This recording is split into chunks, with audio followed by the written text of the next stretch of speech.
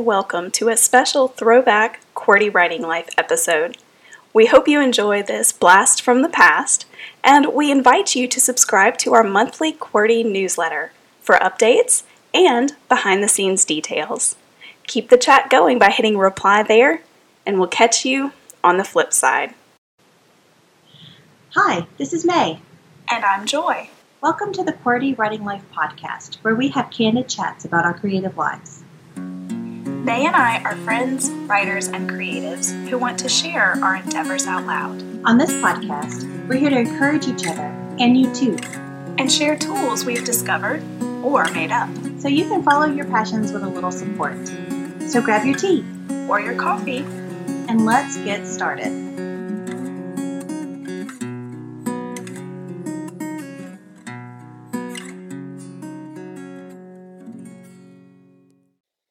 Hello, everyone. Hello, welcome. It is another week, and we are so excited to be here with you today. So today we are going to be talking about finding your creative medium. But before we do that, let's talk about our creative weeks. So Joy, what have you got going on this week? All right, so this week I am being creative by planning ahead. I am working on outlining and writing ahead for the rest of my February blogs. Well, now that you're listening to this, it's March, but I will also be working on all of my blog posts for March. So kind of trying to get ahead there. This is something, if you guys may have heard me talk about this before, it's been something that I've been working toward to kind of be a little bit more ahead of the game when it comes to my posts. And so that's a lot of fun, and I'm glad to finally be hitting this goal. So that's kind of what I've been doing. So what about you, May? Well, I am having to put my novel revisions on hold for a minute in order to start revisions on a poetry book.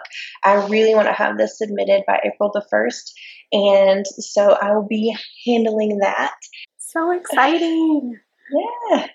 It's a lot of fun, and to go back and review all of the things that I've been through, because poetry for me is like a diary in a way. It's a very nonfiction. It's always based on a true story, and it's interesting. It's interesting to go back and reflect. Yeah. And I bet that kind of is a good thing from last week's topic, where we were talking about the 3 E's of art, and we talked about how you can kind of really see yourself in the work that you do. And so there you go, perfect example.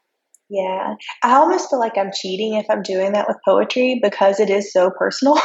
So, it's true.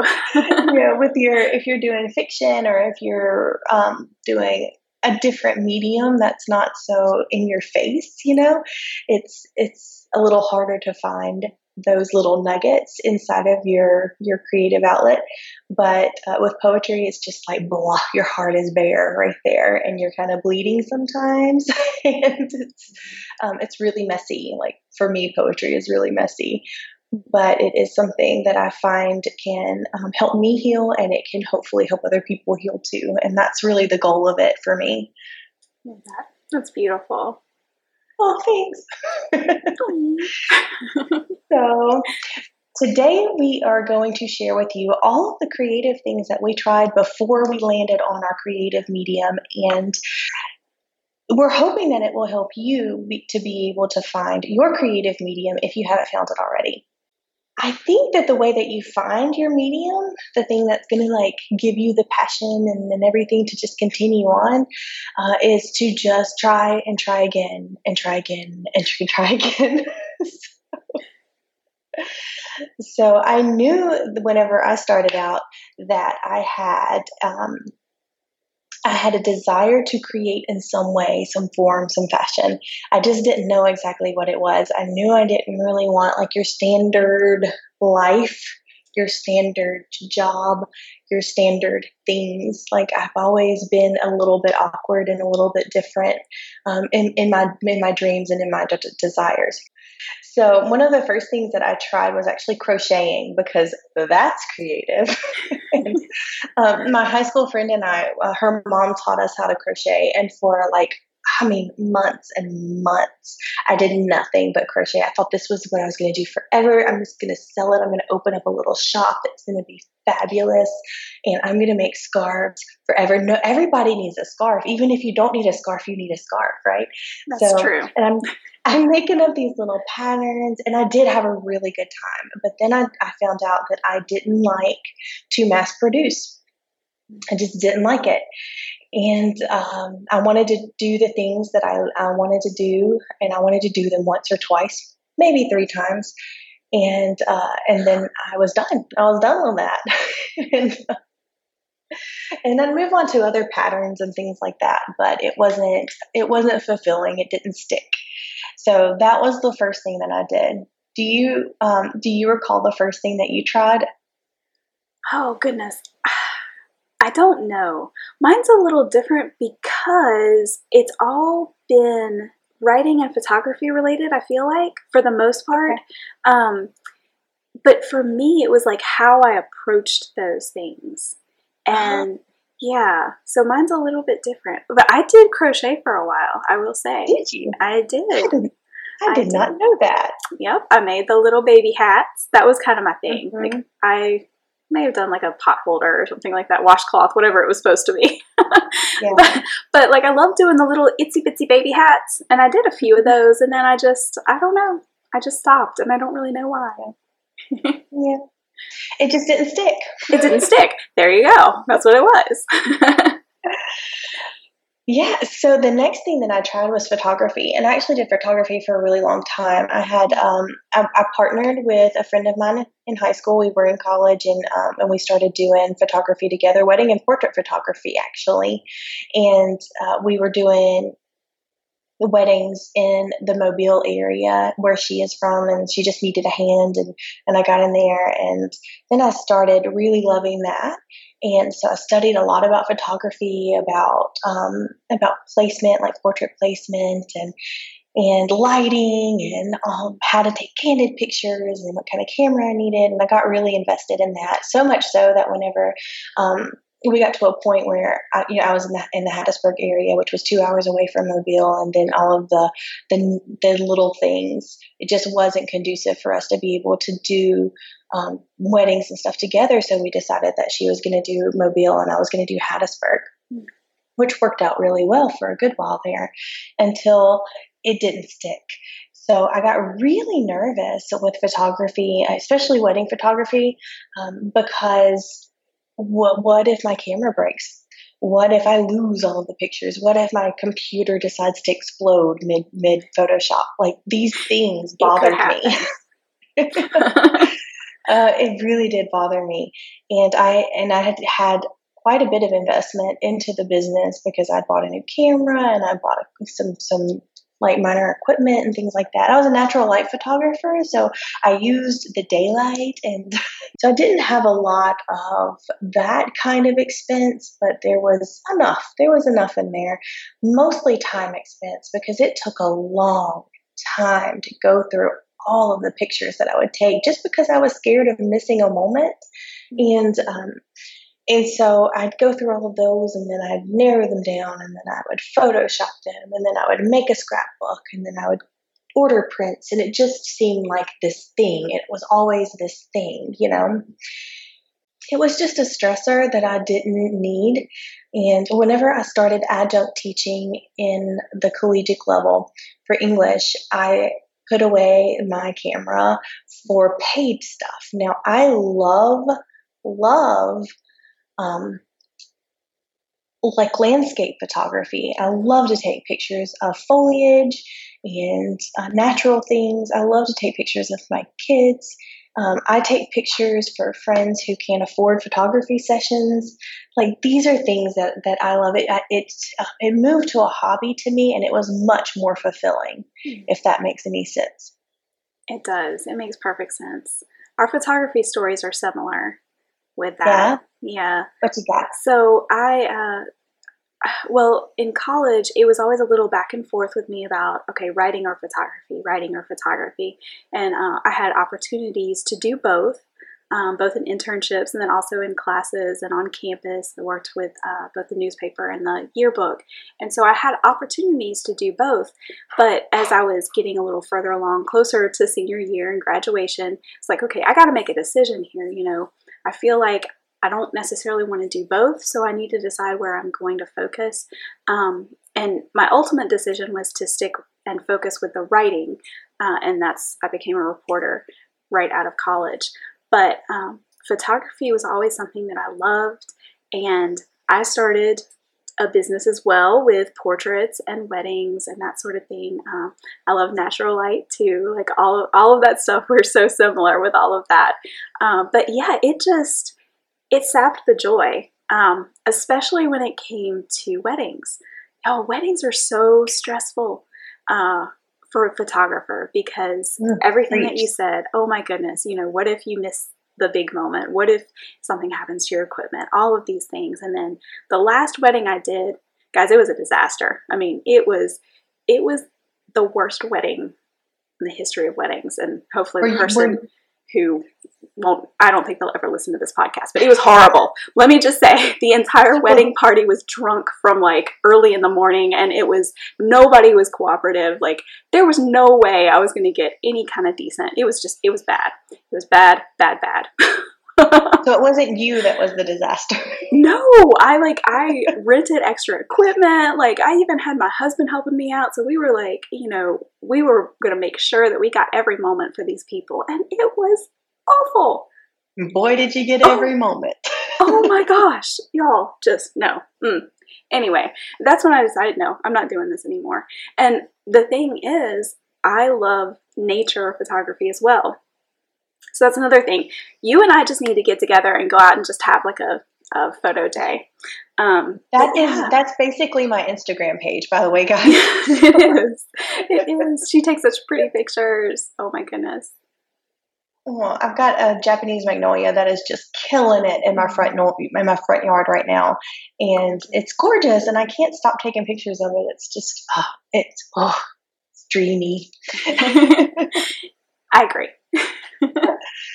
So photography didn't stick with either of us, it seems. It's still around though. Like we use it a lot as kind of an accompaniment to our writing, because your Instagram page, you put stuff there. We both do stuff like that. But yeah. Oh yeah. And it still is fulfilling, but in a different way. It's not a career fulfilling. It's just a happy, content feeling whenever I get that good shot that I don't necessarily need. It's just extra happiness. It's lagniappe. That's what we would say in the New Orleans area. It's that little extra something. So my next venture into the creative world was jewelry making. And I love jewelry making. It's super fun.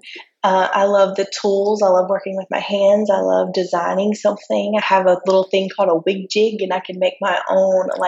It's so much fun. So it's like a pegboard, and you put these little pegs in there, and then you wrap your wire around there.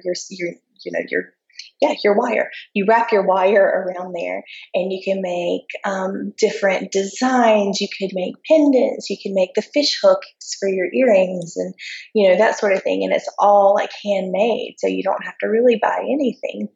But I really loved working with sterling silver because I have a high sensitivity. I can't wear nickel. I can't wear brass or copper, and like for necklaces, I really can't wear necklaces that are made out of metals that aren't gold or silver, sterling silver, because I have a reaction. My skin has a reaction to it, and it'll start to have abrasions. So I was making like kind of this higher end type jewelry using these real stones, real silver, things like that. And I wasn't getting the response to it from a client perspective, in that they wanted to spend $5 when I had to charge $25. Does that make sense? Yeah. So, yeah. And I don't know if it's just because of where I am or where I was selling or things like that. It just wasn't quite, there was a jive that wasn't there. Now, granted, this was before Etsy. This was before Society 6. This was before where you couldn't even you didn't have a web page, and you sure didn't sell from it, that sort of thing. So this was quite a while ago, guys. So now it might be a little bit different, but I had the same feelings that I had with crocheting. It was like, I like doing this creative thing like 1, 2, maybe 3 times. But as far as mass production and then having to deal with people talking about how my stuff was too expensive was really hurtful, because I created it. It's worth this, So the jewelry thing is just for fun now too. Yeah. And maybe it'll come back one day. That might come back as like an addition, but I don't need it right now. Yeah. Well, and I think too, like what you said about, you didn't want to mass produce something. And I think that when you start doing that, you're taking away that creativity, because that's what's so fun, is that creative part, and, getting to make something new. And, yeah, so I totally get that. Yeah. And I guess the next to last thing that I tried, and I'm sure that there are other things in between here as well, because I still do art, but it's not for a career, as far as like canvases and alcohol inks and acrylic paints and things like that. But it's, that's still hobbyish as well. But the last thing that I've not really picked up, which I guess is the thing with crocheting and jewelry making and even like professional photography, I'm just not picking those up. And for this one, I tried quilting and sewing, because I just thought that's what I was going to do. I was going to wear only clothes that I made and all of the stuff. It was so wild to think back on that time. And I just felt like quilting was one of those things that was kind of going away, like the typewriter. And I wanted to get in on it and learn about it and see, And then one Christmas I was like, I'm making everybody a quilt. Everybody's getting a quilt. It's going to be fabulous. And it was high stress, like stress to the max, in order to get those things completed. And I did sewing machine quilting. So I did not do the hand stitching, and it still took quite a bit of time as I was learning and working on patterns. And I had my very good friend Maggie Farrell, her grandmother was teaching us how to quilt at the same time. So we actually worked on this stuff together, and it was a lot of fun. That I would never trade. I would never trade that experience. But I would probably make a quilt again for family or for me or for a baby or something like that. But I don't want to really mass produce it. And each of these things are things that I could see you potentially down the road making something special to go along with a book. That would be like a special thing, for either a giveaway or something like that. That would be just a really special creative extra. Yeah, there are definitely ideas for collaboration with other, like just mushing all of these different artistic things together. I have some ideas for jewelry. I have some ideas for photography and painting and all this stuff, but I just don't need to work on that right now. Yeah. And I think that's the point, is like, I don't need it. I have so much stuff going on. I have the job, I have the family, I've got the thing and the friends, the things, and I just don't need it. But I need writing. Writing is non-negotiable, because when I picked up a pen, and even before I was even like decent at it, when I first started, and I wrote a scene or something like that, like something inside of me was just like, I made this, like this is mine. And then I revised it and I made it better. And then and I really wanted to share it. I just really wanted to share it. And I really loved the whole process of creating through writing. And once you hit that point for your medium, like, I think that's when if you need to have this creative part of you fulfilled through writing or crocheting or quilting or photography or jewelry or art or whatever it is. If you need that, you have found your medium, friend. Yes. And I think, another way to put it is just, I can't not write. Like it's like breathing. You can't try to not do it and it didn't work. So with me, I've done so many different things with writing. But a lot of those things were the more career that you think about with writing. So I started out as a reporter, and then I kind of moved to doing more business writing for businesses.